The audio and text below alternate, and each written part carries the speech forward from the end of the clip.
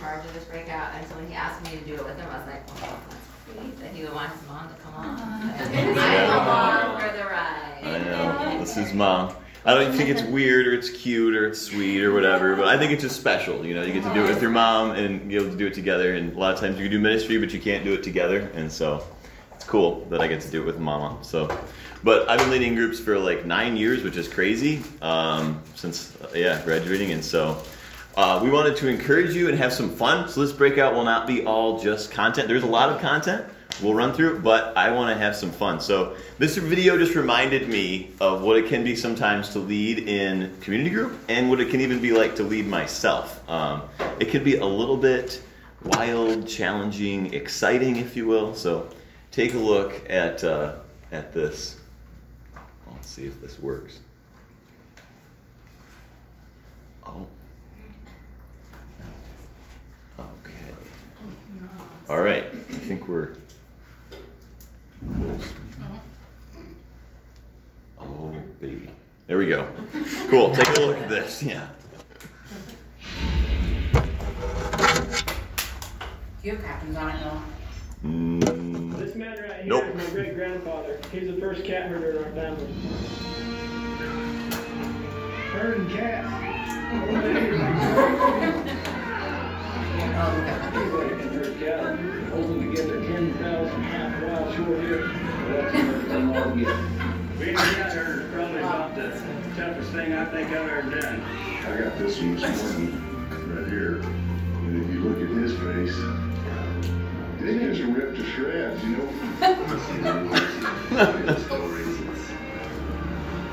I'm living a dream. Living the dream. Oh, yeah. I wouldn't do nothing else. Wouldn't do nothing else. It ain't an easy job. You bring a herd into town and you ain't lost to one of them. Ain't feeling like it in the world.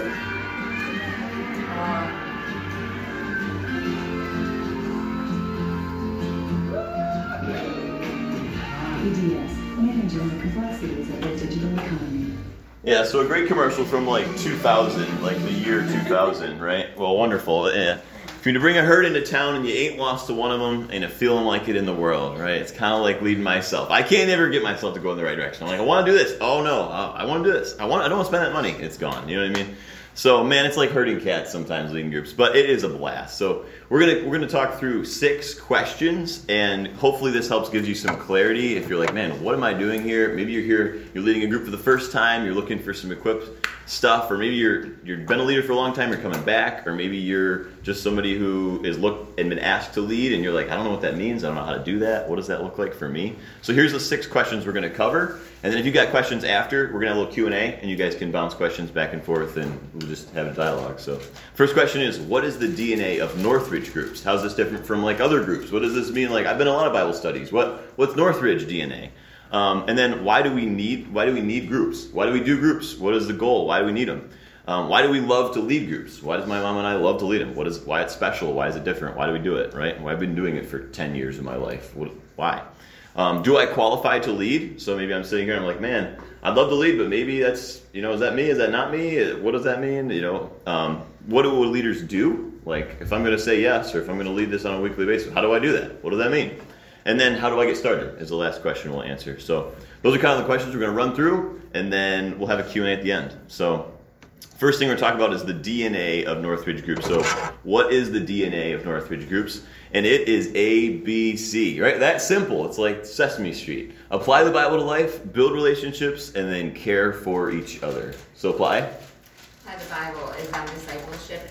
We're not asking you like to have a seminary degree or anything like that. But if we aren't applying the Bible, really, what is the point of doing a community group, right? You have a lot of support groups that you could be involved with that are different. But our point is that you need to be looking more like Jesus at the end of each trimester. And if not, it's sort of a fail in our opinion. So we need to be applying the Bible and making a difference. So, as far as like, we want the information to be to take it in, but it needs to be transforming you, not just you taking it in. So that's part of applying the Bible. Yeah, for sure.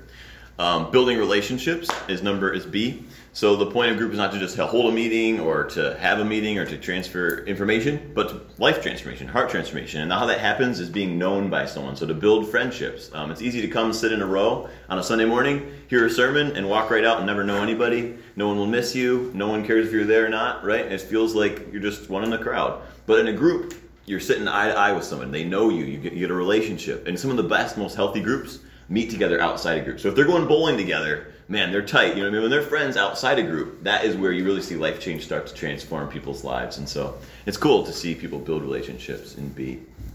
And last but not least, care for each other. You know, there's going to be major life events in everybody's life. You're going to have a baby, lose a baby, a parent, a job, you're going to move away, all those different things. And to be able to be involved with one another at a more personal level, it's important to be able to care through that, both the different situations, you know, whether it's grieving or whether it's congratulating, celebrating, those kinds of things. It makes it better when you can do that with people that are moving in the same direction as you, and that's toward Jesus. Yeah, that's good. Second question we have is, why do we need groups? Right? Like, what's the role that we need them for? First reason is cultural conditions. We just live in a really lonely place. People don't have friends. 61% of Americans feel lonely. 65% of Gen Z sometimes or always feel lonely.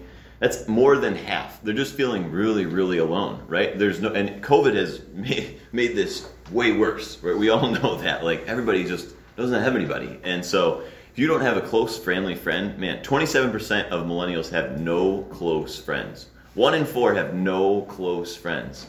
That is just sad, right? That is devastating. And so groups help meet that need. And the first reason we think we need groups is because of the culture we live in. Second reason we need to do groups here at Northridge. It's a biblical mandate. So obviously if the Bible says it, we're trying to do that. Let's talk about apply the Bible. Well, the Bible is all about one anothering. So it says encourage one another daily. So all of these are one another. Serve one another, spur one another on towards love and good deeds. Pray for each other, love for each other, carry each other's burdens. So all of that is our way to put that, what the Bible says, into an actual practice, right? It's easy to read it on a daily basis and be like, oh, that's great. But how do you actually do that?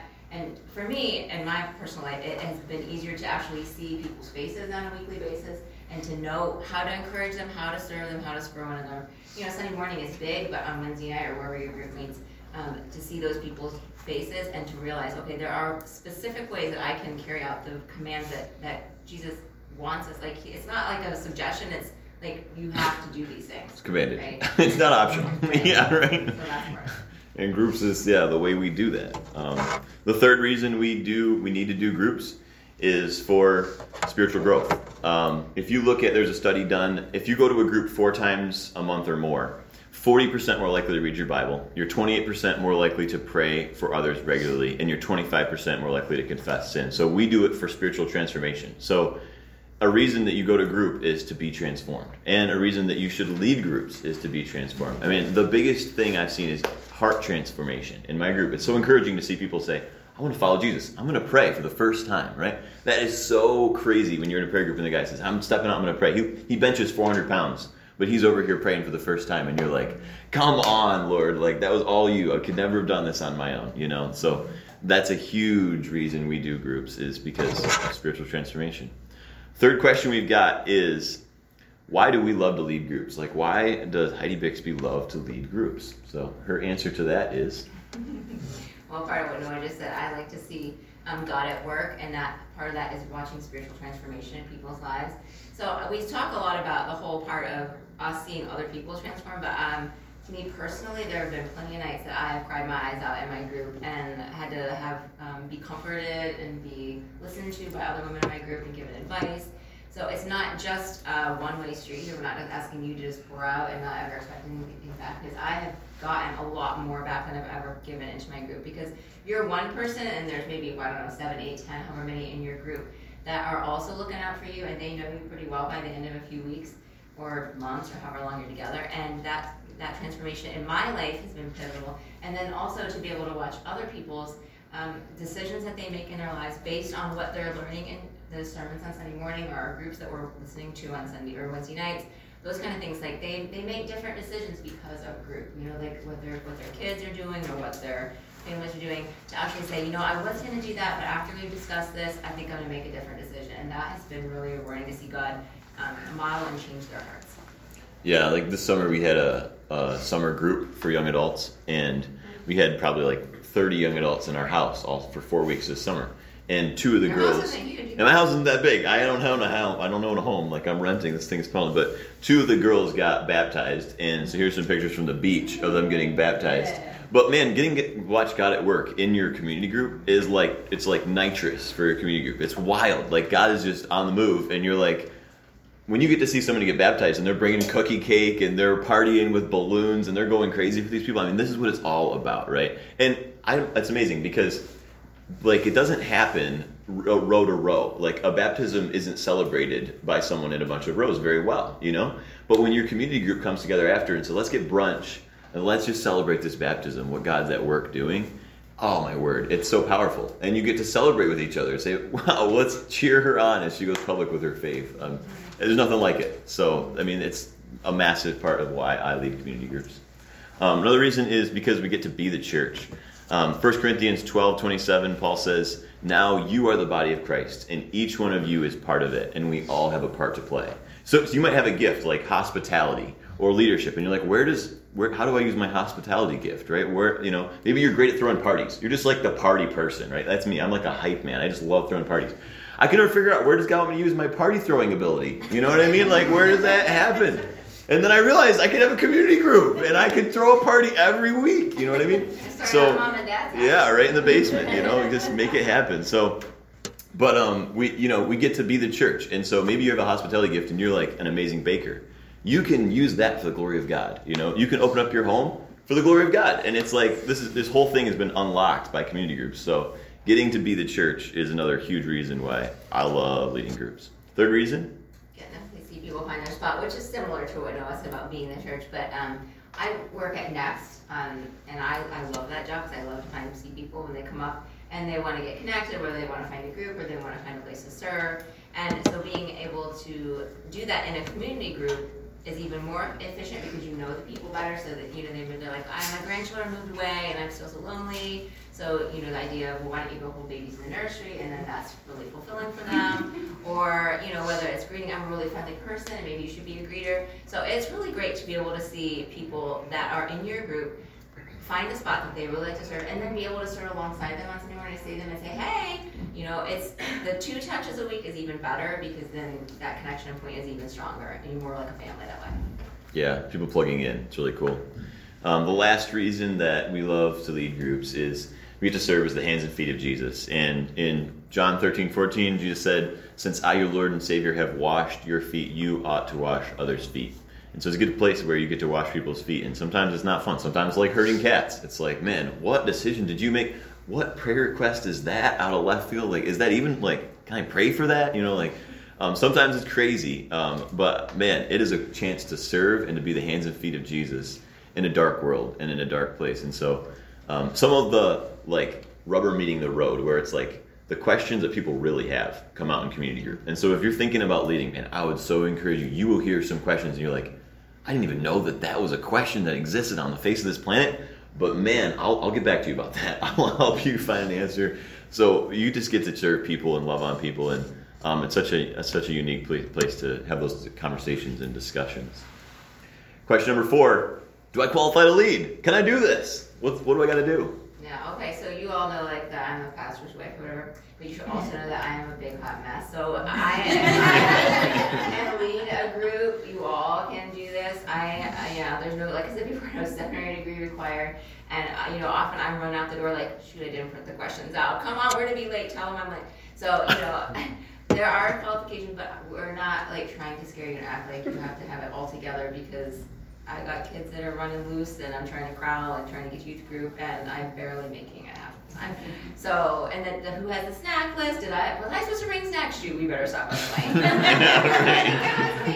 And I'm like, we don't do that big stuff anymore, right? Don't you all want store-bought things? Yeah, right. Separately packaged. Yeah. Get gluten-free. Yeah, made that mistake once many times. Well for me, because I'm like, no, I don't have to make anything. Yeah, right. separately packaged Rice Krispies. So all that to say that there are some qualifications, but being a completely together and organized person is not one of them. And based on the idea that I am a group leader and they keep asking me to do it. So, and I am a group leader, we didn't really say this, but I have a group leader of just women right now, so I'm not in a co-ed. And so functionally I serve as a single woman leading a group right now. So yeah, so that's not a qualification. You don't have to be married, you don't have to have a partner, anything, so kind of things. You just can be willing to go and try and do it, basically. But all that to say, there are other things that we do ask our requirements. Yeah, the first one is a growing relationship with Christ. So we want groups with Christians in them, I think. So we're hoping that you are pursuing Christ. And that doesn't have to be perfect. It doesn't have to be all the time, but it has to be a direction, not perfection. So just heading towards Christ. And maybe 2 years of following Christ is a good baseline or something. But just to say, man, my goal is to make this group a Christian group and not, a chess club. So you got to be pursuing Christ, number one. Number two is complete a trimester at Northridge in our groups. And that might be different for everyone, but really what it is a lot of people have a lot of versions of Bible studies and things they've been a part of, and they bring them to your community group, and they say, this is what community group should look like. This is what community group should look like. But if you have been in one for a semester, you kind of catch the vision. You see it's applying the Bible to life rather than teaching the Bible. So there's not really a teacher. You're looking at, okay, what does a sermon mean for me? Rather than, let me teach you what this passage says. How does it apply to my life? And then the third one is a church member. And so there's two kind of separations between, there's apprentice leaders and then there's leaders in our systems. They all have the exact same privileges, coaching, training, resourcing, backup. But the difference is that a leader can lead on their own in a group. Like they could start a group today and lead on their own. But an apprentice leader would have to be paired with a leader. Like a member, a leader, someone who's been a member, that kind of thing. So if you're here and you're not a member, you would land in the apprentice leader category, even though you have all the privileges, all the rights, all the, support that a normal leader would, until you become a member. And our next membership class is in November, so that may be a next step for you. But third is membership. Fourth and fifth? And number two. Five. What do you cultivate relationships that leads underneath there? Oh, no. 4 is time and space. Oh, I missed that. Oh, okay. Okay. I told you I was. Back it up. Oh, wait. You want me to do it? Yeah, go ahead. Okay. Time and space is the fourth one, and it would just be attending your group. You got to be there. You got to show up. Right? It's kind of hard to lead a group when there's nobody there to open the door. So someone's got to be there. So you got to have a night a week to be able to come and show up. Another thing is praying for your group. So we're just asking. If you don't pray for your group, it won't work. Like it's going to be tough. It won't work. So space to just pray for them and be there for them. And then number 5 is agreeing to the group leader behaviors. And so there's a list of behaviors that we're asking group leaders to kind of sign off and say, this is my stance on these topics as well, so that we don't have people leading in different directions and having different doctrinal beliefs that are core to the church. So those are the 5 kind of requirements of what do I qualify, and those are the qualifications. So the next question is, what do group leaders do? How does it look if I'm a group leader? What do I do? And this is a really, really long list. I'm just going to warn you, you should not be doing all of these things. These are just things that you're helping to happen. So you'll have co-leaders and you'll have ability. You should be delegating at least. I barely do any of these. I do number 5, and that's about it. But organize weekly meetings, right? So maybe it's just, hey, group is at this time at my place. That's, take attendance. We just go online and fill out the app. You could have anybody in your group do that. Update the online search profile. So if there's someone who's your age range in your area and wants to know what night of week it meets, where it is, just got to update that online so they can find it pretty easy. Communicate with group members. So we just group text and just say, hey, you're bringing snack, or here's a Bible study for this week, whatever it is. Praying for your group members. So if you don't pray for your group, it'll die. I'm telling you. I've tried it before. Number 6, raise up new leaders. So this is just really promoting participation and letting them play a role and getting bought into what is a group about, how does it work, what do we do, where do we do it. We'll talk a little bit more about that in a minute. 7 is multiply your group. Once you get over like 20 people, the introverts kind of start to scale back their participation level. So what we do is we multiply, and that's painful and it's hard to see friends go, but it's also so sweet because you get to meet new people and you get to see the gospel advance, and you get to see people meet Jesus for the first time. So multiplying your group, meeting with your coach. So we have check-ins, which is once a semester. We'll just get coffee with our leaders and say, hey, how's it going? What's going well? What's not going well? How can we help? Are we here for you? You know, and we'll visit the group once a semester as well. And then attend the trainings. You're already here, so you're doing that. But like I would say, man, this list is not. You should not, like, if Yeah. I saw this list and I were you, I would be, if it was my first time, I'd be like, can I get out the side door? Yeah, where's the exit? And like Noah said, I mean, the thing that we take seriously, I show up for group because, you know, you've been there for your leaders and you're like, wait, weren't you leading with me? How come you don't come to group? That's a very annoying thing. So if you're co-leading with somebody, you should show up to the group because it's difficult to do that. But the praying one, that's pretty much at the beginning semester. I'll tell them, you know, I will commit to pray for you every day. But the rest of it, I have to depend on other people. Like, some of them are great at organizing. Like, they do the sheet, or they'll do the snack sheet, or, so, I mean, really, these things are sort of under your umbrella, but you shouldn't, like, think that you're going to be required to do all these things. Yeah. Because, you don't have It's a long list, yeah. What do leaders do? So we talked about tonight pursuing Christ. We're going to talk about the 6 leader essentials. And so it's just really behaviors and things that, as a leader, if you do, you'll be successful. And it helps you win. So first one is pursuing Christ. And we talked about already, John 15:5, I am the vine, you are the branches. If you remain in me and I in you, you will bear much fruit. Apart from me, you can do nothing. So if you're separated from Christ, it's going to be a rough ride leading a group. So we just want to help you like grow in your relationship with Christ and pursue him first, put him first in your life. That is where your groups will grow. And I've never seen a group grow without a leader who's pursuing Christ. So that's the first group leader essential. This is what you're going to do to be a group leader. Second is cultivate relationships. So the thing we say around here regularly is that in order to grow spiritually, we need to be connected relationally. So that sounds more daunting than maybe it really is. For our group, we are all busy people. So a lot of times that just means a party. So we often love a good party. You know, we start out the semester with a party. We end the semester with a party. We have Christmas parties, and I'm talking about this. We have a Christmas party every year, like a white elephant one, and there are people that I've not seen in a group in 3 years. I'm not even kidding you. And they're like, wait, when's the Christmas party? No, you're not even on the roster anymore. Like, no, we want to come to the white elephant. Yeah, I want your junk. Yeah. And so part of me is like, no, if you can't come to a group at least once a year, you'll get to come to the party. But we're like, all right, fine, you can come to the party. So, or a picnic, it's not anything fancy. Or sometimes we just go after lunch, you know, after church, and it's like, hey, we're going to I Square, we're going to go to Moe's or whatever, and have lunch together. And those times are nice because it's, you know, relaxed. There's not an agenda necessarily, but you're able to chit chat with somebody that maybe you don't get to talk to. Like Scott has the guys, so some of the guys are connected with the girls in my group, some are married, some are not. But so it's a nice way to be able to get both sides of the group together like that. So we're not like saying you got to go do like take seminars together, but just that you're trying to make a relationship together is important. Yeah, it's like building a family, you know, and as you get to know people, they trust you more and they're more vulnerable, and you want to be friends with them. You don't want to have a stranger leading your community group. You want to have a friend lead it, you know, and so just get to know the people in your group. Third is promoting participation, and this goes back to that making leaders and helping raise up leaders. I got a sneak, this is a trick for you guys. This is a sneak tidbit. I mean, this is gold. If you got nothing else from this breakout, this is the key to leading community groups. So this right here is a community group schedule. And I'm telling you, if you don't put someone on snack, guess who's bringing snack? You are. Yeah. I've done it before. I said, hey, Paige, who's on snack?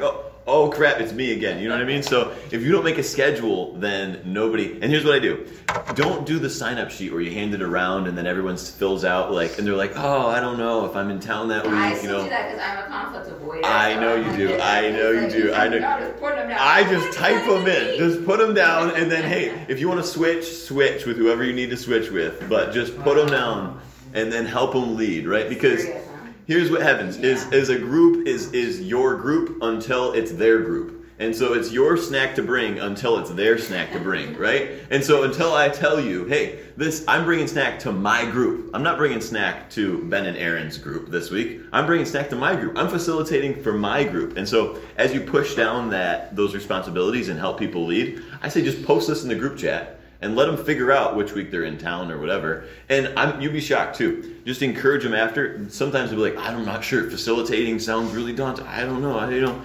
So just tell them, hey, here's the questions. Check in with them ahead of time. Give them the prepared. Say, here's what it is. Just ask these questions. When you hear a long, silent pause, it means it's time to ask another question. You know what I mean? When it's awkward and you're like, oh, it's dead? Okay, then ask another one. And then when they get done, it doesn't matter how terrible it was. Just say, you did such a great job. You killed it. Just encourage them. Love on them. Care for them because they tried something new and they're going to fail at it and you're going to have to love them through that. So I'm just saying this. And you only forget snack once generally because you have such a bad reputation. Oh, man. Yeah. There have been times when I've walked into a group and said to someone, do I have snack tonight? And they're like, and like, I will be back. Yeah, I gotta go. I gotta get snack and bring it back. Yeah. Maybe back in 10 minutes. It's not fun. Not fun. When I first started leading, I would be like, oh, snack, crap. Run to like Walmart in the day-old section, and there's like these brownies that have been there for a week, and everyone's like, these things are hard as rocks, you know what I mean? And I thought that it was like burden to like put snack on other people. But really, there's some people who love making snack and really do it well and like are great at cooking. I am awful at cooking. I can't cook for my life. It's terrible. I cook. Yeah, I have some awful cooking stories. I don't even get started on those.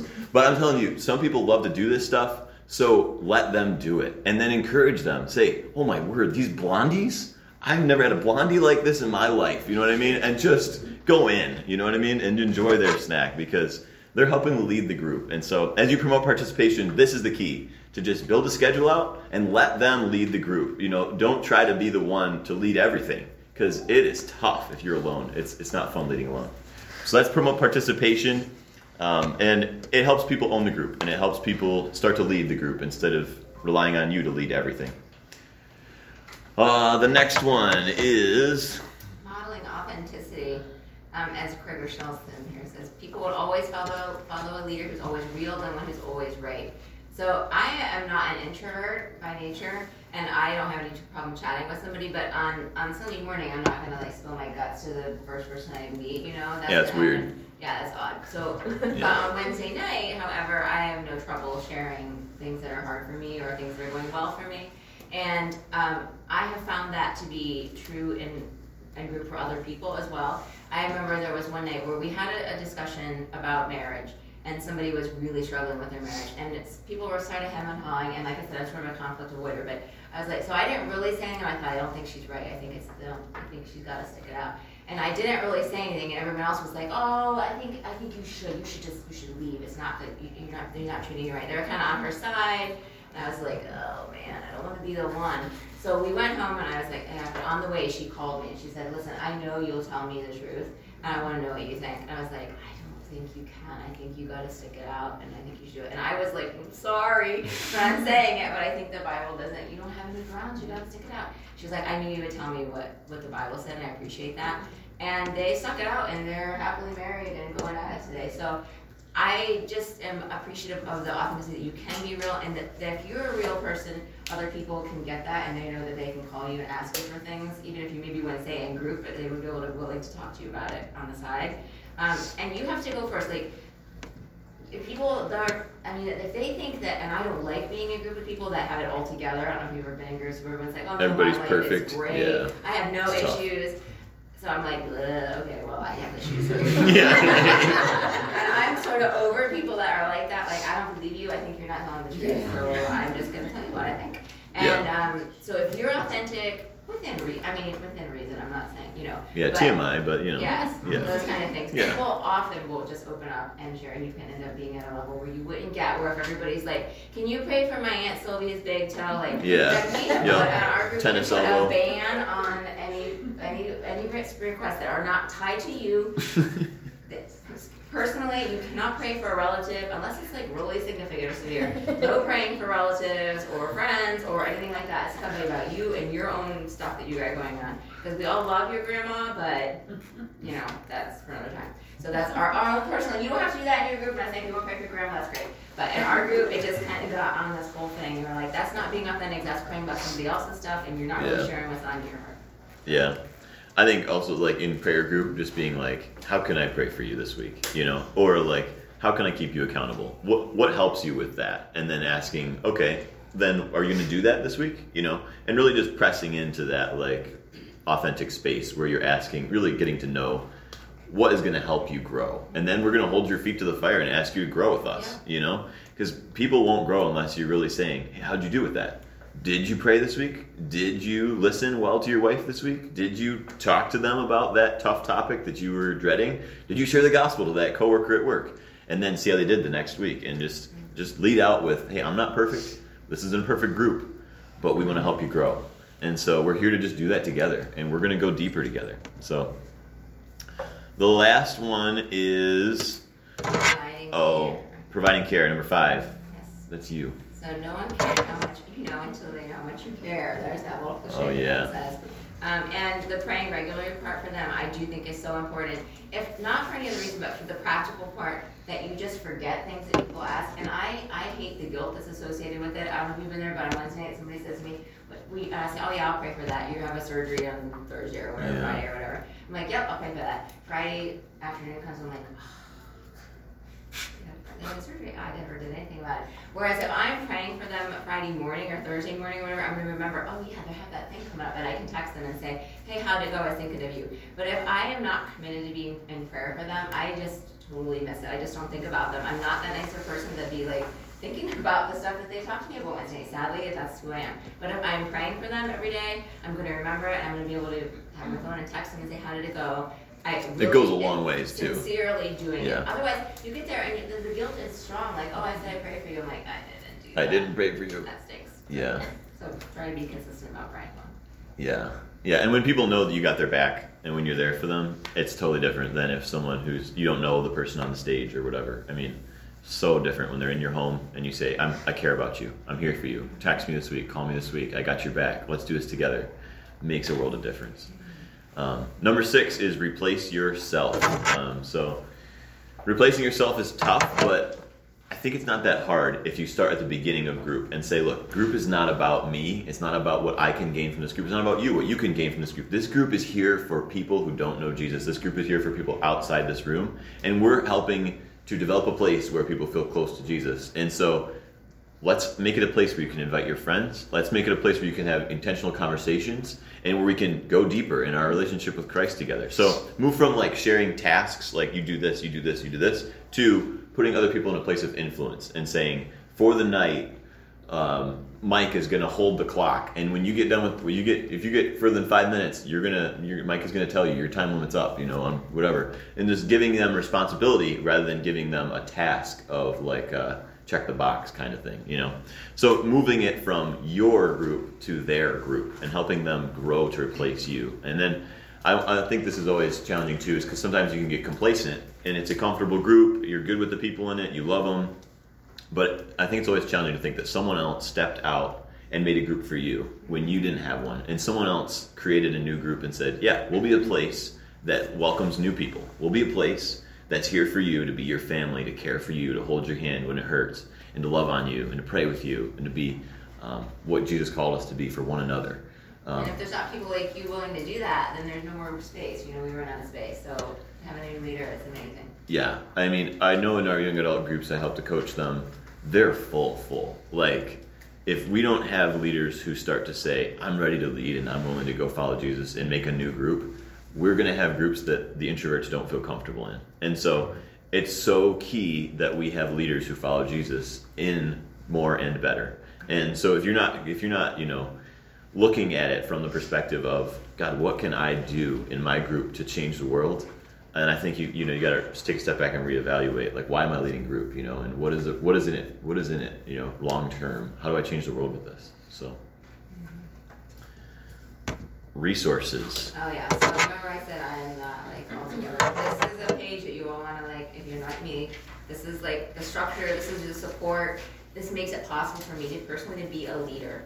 So at Northridge Leaders, they've got all the tips, all the attendance is on there, the database. They're going to send you a little text and ask you to fill out the attendance. That all comes automatically. You don't have to do that yourself. Or sometimes I delegate to somebody else. Can you get that text to fill it out? Email. The Right Now Media has been a really great thing for our group. They've got all kinds of different sermon series. And so what I've done after we decided we wanted to do a video series, I'll say to the girls, all right, hey, listen, go back this week and then come back with your top 2, what you think we want to do for right now, going forward, what we want to do. And sometimes they come through and say, hey, we watched the whole series of such and such. I'm like, wow, good for you guys. Like, they watched the whole thing, we think this is what you do. So it's great for personal growth as well for them. I think Drew's is on there now. Like, it's been in the top 10 for a while on one of the Right Now meetings, the Israel series. Northridge Beyond is great. They do the Beyond boxes. Was it at Christmas time? When did they do that? That was a great thing for our group. Yeah. And they've got great ideas for you being able to serve, really great ideas. Northridge Equip, all kinds of articles and different topics that you're maybe wondering about, they're there. The regroup trainings, that's tonight. And then your coach, you all would have a coach, and then you're able to reach them at any point in time. They're going to be able to help you. The group schedule, Noah showed it to you. That thing's the key. The thing's bomb. You gotta use it. Even it's have sick. Somebody else fill the thing out for It'll you. change You know, your like life. hand to somebody that you look like you're an administrator. Would you be able to fill that out? Yeah, can you fill the schedule? Yeah, and then I guess the Herding Cats video is on there too. Yeah, I know. Bonus, if you ever want to watch that again. I've never seen That'll that. change your life. I mean, a commercial from 2000. It was bomb, yeah.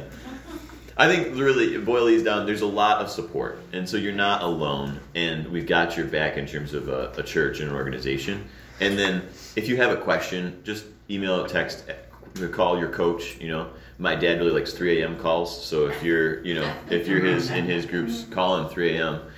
If you're in my groups, 7 a.m. or beyond, that'd be great. But just call, reach out, text, because I think sometimes it can get lost in the weeds of like, oh, there's all of these ideas and there's all of these things to do and lists. And I think really just the next step might be, how can talk to your leaders and then talk to your coach, and they can point you in the right direction of, this is a good thing to go to, this might not be as helpful. So it's all there for your benefit. The last, I'll let them switch. The last thing is, how do I get started? Last question number 6, and we made it. There's a card that you all got on your seat, and so if you just fill that out, and you can leave it with me on your way out, we would love to get those cards back tonight and see where you're at in terms of, are you a leader? Are you in a group? Are you looking at co-leading? Are you looking at apprentice leading? Are you looking at starting a new group or leading on your own? And what your next step is. Maybe your next step is membership or filling out an application. So you just put your information on there. We'll text you. If you need a leader application, we'll send it to you. If you want to talk to your group leader, check that box and talk to your group leader this week about how you can help this fall. Or if you're looking at taking the next membership class, you can check that box and take that class. I think it's in November. So the next membership class is in November if you're looking at that, or if you have a co-leader who's looking at that. All right. The next portion before ice cream is questions, comments, and concerns. So what do we have in the room? And I want to hear some. And I've got a little prize for the first couple questions. So, so grill us, right? Ben, give me your toughest questions. We'd love to hear from you. Only Noah. Oh, my word. Mom has a lot more experience leading groups, so if you got an easy softball, Mom would like it. If you want to kind of break out and start your own group, how do you go about getting people for your group? Nice. Do you want me to take that? Yeah. Okay. So we have a group over here. Drew and Sophie are starting this fall, and it's a young adult group. You would be in that realm. What they are doing is leading a group at Surge, which is the young adult conference that's happening next week, and then they're launching it from that people group. And so that people group is a bunch of people who signed up to go to a conference that are in a group. So we put the community groups together for certain small group breakout times at that conference. And if you're interested in doing that, you could totally launch one straight out of there. And I think it's going to work pretty well. You get all their numbers and get in a group text and then just start going from there. Another thing would be find a co-leader and try to orchestrate, do you have friends and would you want in the group? So a lot of times when I have hived off, I've had a couple people say, hey, I want a new group. I'm looking for a group. I'm not in a group. And then you say, okay, we're going to jump and start a new one. And you use the people who've asked you about a community group, I met someone in the lobby this morning who's first time in Northridge. His name was Jordan O'Connor, and he's got 4 kids, and they just came here for their first time. Maybe I'll recommend the lineman group. Yeah, so I'll text them today and say, hey, but that would be a perfect person of they just showed up. I met 3 couples last week. And I've invited to our group, Michael and Annabelle are my group. So It's going to be full, but that would be like a chance to say, oh, we got 3 couples here. We could jump and start a new one there. You know what I mean? So that's how I have done. I don't know, Mom. Yeah, no, I think all different ways. Sometimes there's just a waiting list at church that we've got that where people are, they usually send so many emails. I'm like, another one. Okay, I'm glad they're texting. Yeah. There's another group person who wants to be in your group. I'm like, oh, okay, we'll text it again. So that generally, we just fill our group that way from what the contacts that Jason sends to us. Yeah. Or sometimes when I'm at Next, I'll often be like, well, you can come to our group if you want, like if you're that kind of thing. So I have a gift for you. This is your herding cats memento. Okay. And I saw Evie's hand go up. no. So here we come. Group cat herder number 2. Evie, right there on the row. All right. So it better be a good question. Oh, I was going to ask about the dividing of the groups. Like, if a man is in a group with 20 or more people, do the leaders of that group assign people to Amanda's group? Or do those people have to be volunteers to get in the lifeboat? Or It's a little bit of both. Man overboard. Yeah. Yeah, I've seen it go different directions. Where sometimes it splits naturally, like couples and singles, or it'll split age-wise, like older and younger. Or I've seen it split like in terms of geographic location, like the Western and the Eastern couple. You know, they'll kind of say, I don't want to drive 45 minutes to group, so we're going to start a group out here in the West, and we're going to keep it here. So sometimes those are lines that people kind of draw in the sand and divide on. For sometimes we've left, we just flat out left. Like Scott and I said, we're gonna go out and do a whole brand new plant. See ya. Yeah. And left the group intact. No, in a good way. Like left them intact, and then we said, you guys, we're gonna head out. For me, that has been the most successful way of launching a new one, is to Well, just we're not by say, yourself. yeah, just say, okay, this group is great, it's solid, it's consistent, it's meeting, they're killing it, and then saying, guys, all stay as is. Because as soon as you say, like, you 3, you're going over here, and you 4, then they're kind of like, I'm not going over there. You know what I mean? You kidding me? Like, Herding cats. it's like herding cats. So I have definitely seen the most success where you just find like a few extra people and you say, hey, we see a need. We're going to meet a need. Our latest group, there was not a young couples without kids really group. There was a lot of couples groups, but they all had kids and they needed childcare, and we didn't need childcare. So Paige and I jumped from our young adult group and started a group that was just couples without kids. And so that was kind of what we did. And we left our current group, and it still exists, and it's doing great. But we now lead one with couples. And so That's always a big question about you. It is painful to leave your group sometimes. Well, sometimes it's not painful. Sometimes you're pretty sad. but usually you're sad and it's hard to leave. So I just want to encourage you when that happens to you. I've never been sorry to have left, because you meet new people that you're just really glad that you've been part of their life, and you would have missed it if you stay stuck in the same group. And even if you love the people and the relationships do get deeper sometimes that way. The idea of being able to meet new people and grow that way because of their impact in your life has been really meaningful to me. yeah, if you're thinking about launching a group, I would say go for it. It stretches your faith. It'll make you pray more. It will make you dependent on God. You will not regret it. I'm telling you, man. You'll want to do it.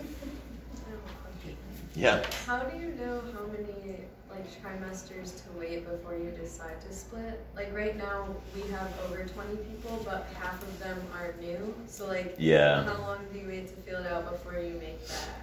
Like, when do I jump? Yeah, versus sticking.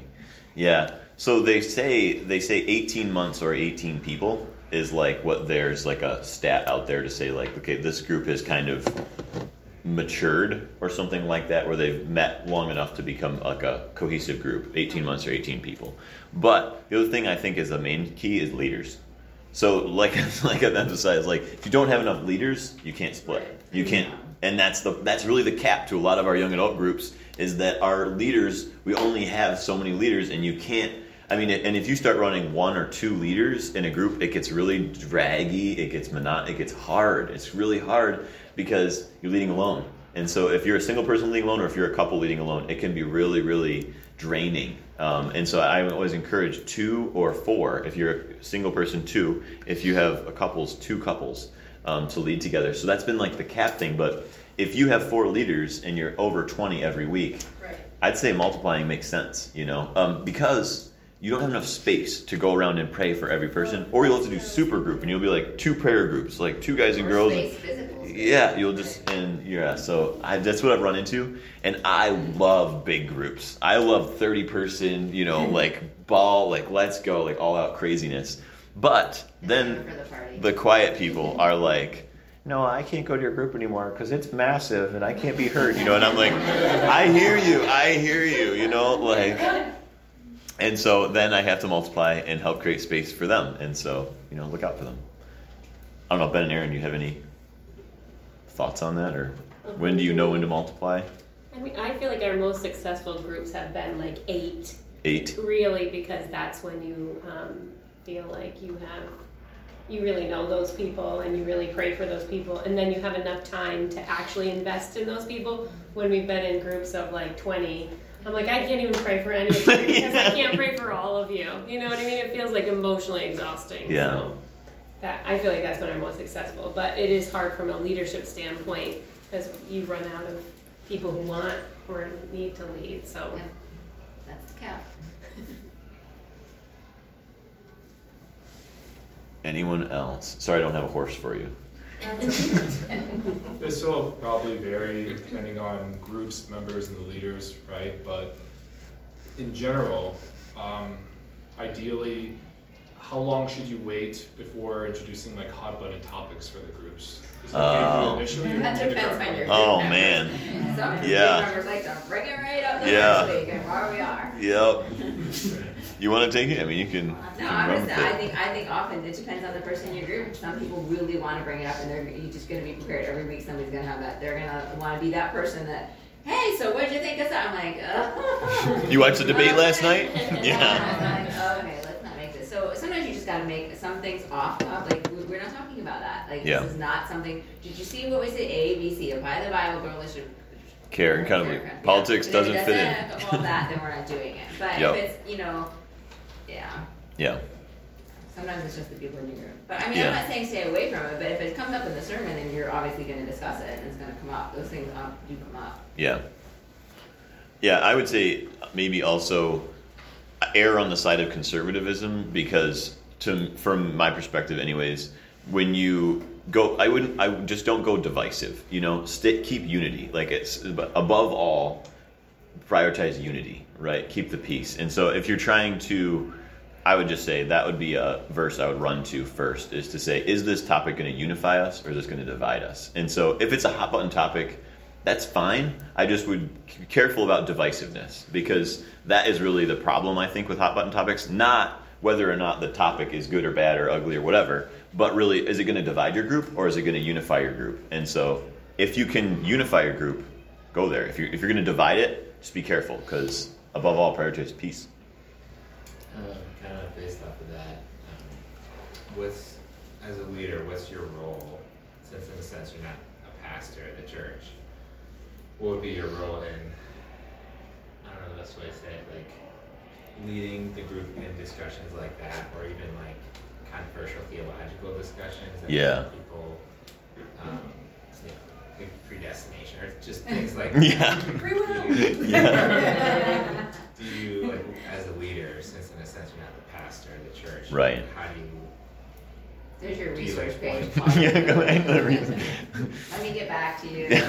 All those things, because you're not required to. Don't feel the pressure. That's not your job to answer every theological topic. I mean, the theologians can't answer them all, right? That's why they keep writing books about it, because they're not sure. They don't know. I don't feel pressure that that's your job. It's not your job to. I mean, it's your job to maneuver a little bit through it and give them good resources, but not to. You don't have to answer that. I think go back to the practical too. Say like, okay, how does this apply to your life? Like how can I help you this week? Like, I understand you have this giant theological question, but what does this do to walk out your faith? You know what I mean? Like, bring it back to the practical, because sometimes that's one of the biggest things when coaching that I've noticed in young adult groups, is like they get to this ivory tower thinking where they're debating theology back and forth, but they're not actually living the gospel that will change their life. Nothing hits their lives. It's like they can go into a group, they can talk about the Bible like crazy, debate these hot button topics, and then walk away and nothing's changed. And what the goal of group is not information, it's heart transformation. And so when you go to a group and you're like, man, I'm challenged that this week I'm going to pray for that guy who I met in the LA Fitness hot tub, and his, that embraces. Literally, I met a guy 2 days ago in the hot tub at LA Fitness. His name is Mercury. He grew up in church, loves church. I've been praying for him every day. But I shared the gospel. He met Jesus at 18 and has never been in the church since. But what is going to keep me praying for that guy and meeting people like him, rather than, okay, we can debate around and around and around these theological topics and get nowhere, and be upset with one another and ticked at each other and make it a big party of, thinking. But I'm just saying, how do we help people live like Jesus lived? Like, Jesus didn't debate predestination. He walked with people. He loved people. He prayed for people, right? He shared the gospel. Like, that was where it was at. And there's so many resources, so many podcasts that if your people want to dive deeper in that, so many things are available for that, Yeah, if they're looking for more information, I would say, be an outlet for that. But I don't know about being like every group just focusing in on like, okay, now we're going to answer your next, huge theological question, So like, what neighbor can we rake leaves for? Right. Yeah. That's probably going to get you a lot further. That's a lot tougher question to answer. Everyone's like, oh, I'm not sure. Well, my neighbors are doing pretty good. Yeah. Super packed my schedule. Okay, over here, Grandpa Bixby. Yeah, you had a statement. You made it twice. And what did you mean by, I want this group to be a Christian group? Yeah. So there's a lot of community groups. You know what I mean? Like, you could have a chess club. You could have a pool party. You could have whatever version of a group it is. But when we're gathering together on a night of the week to discuss applying the Bible to life, building relationships, and caring for each other, the goal is that we're pursuing Christ together. And it's not about how great I can become at the Grand Chess Master or, another community group. Support group. Yeah, I mean, I think, like, Celebrate Recovery, Financial Peace. Like, those are all classes that are really good and they teach. But these are more applying the Bible to life rather than teaching a scripture passage or something like that. So does that relate to having unsaved people in your group? Like, there are a lot of churches that have small groups, and they almost have a position that this is a Christian group. Yeah. A Christian club. It's a Christ-pursuing group. So that was why I know what you mean. And it might be helpful to the group. Talk about the fact that there will be hopefully, all of the groups, there'll be a lot of people that have not come to the Christ yet. So totally. Is that a Christian group? Right. Yeah. Okay, yeah. In the summer group, I had 3 people who weren't Christians. They were atheist, agnostic, didn't believe in the gospel, didn't care.